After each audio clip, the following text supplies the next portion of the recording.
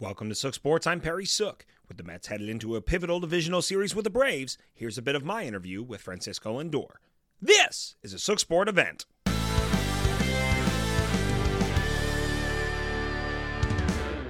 So first off, what a continued run you and Pete have had. Can you speak on a little what you think has contributed to that success? I think the success comes from the guys in front of us.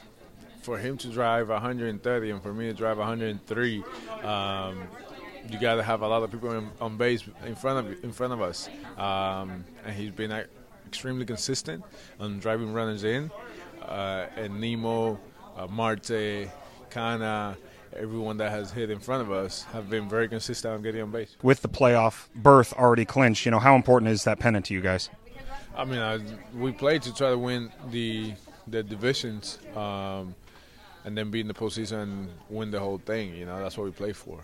However, the most important thing is to make it to the postseason. There's no chance at the World Series if we don't make it to the postseason. So being in the postseason, it feels good. However, we still got a few more steps along the way. This is a Sook Sports event.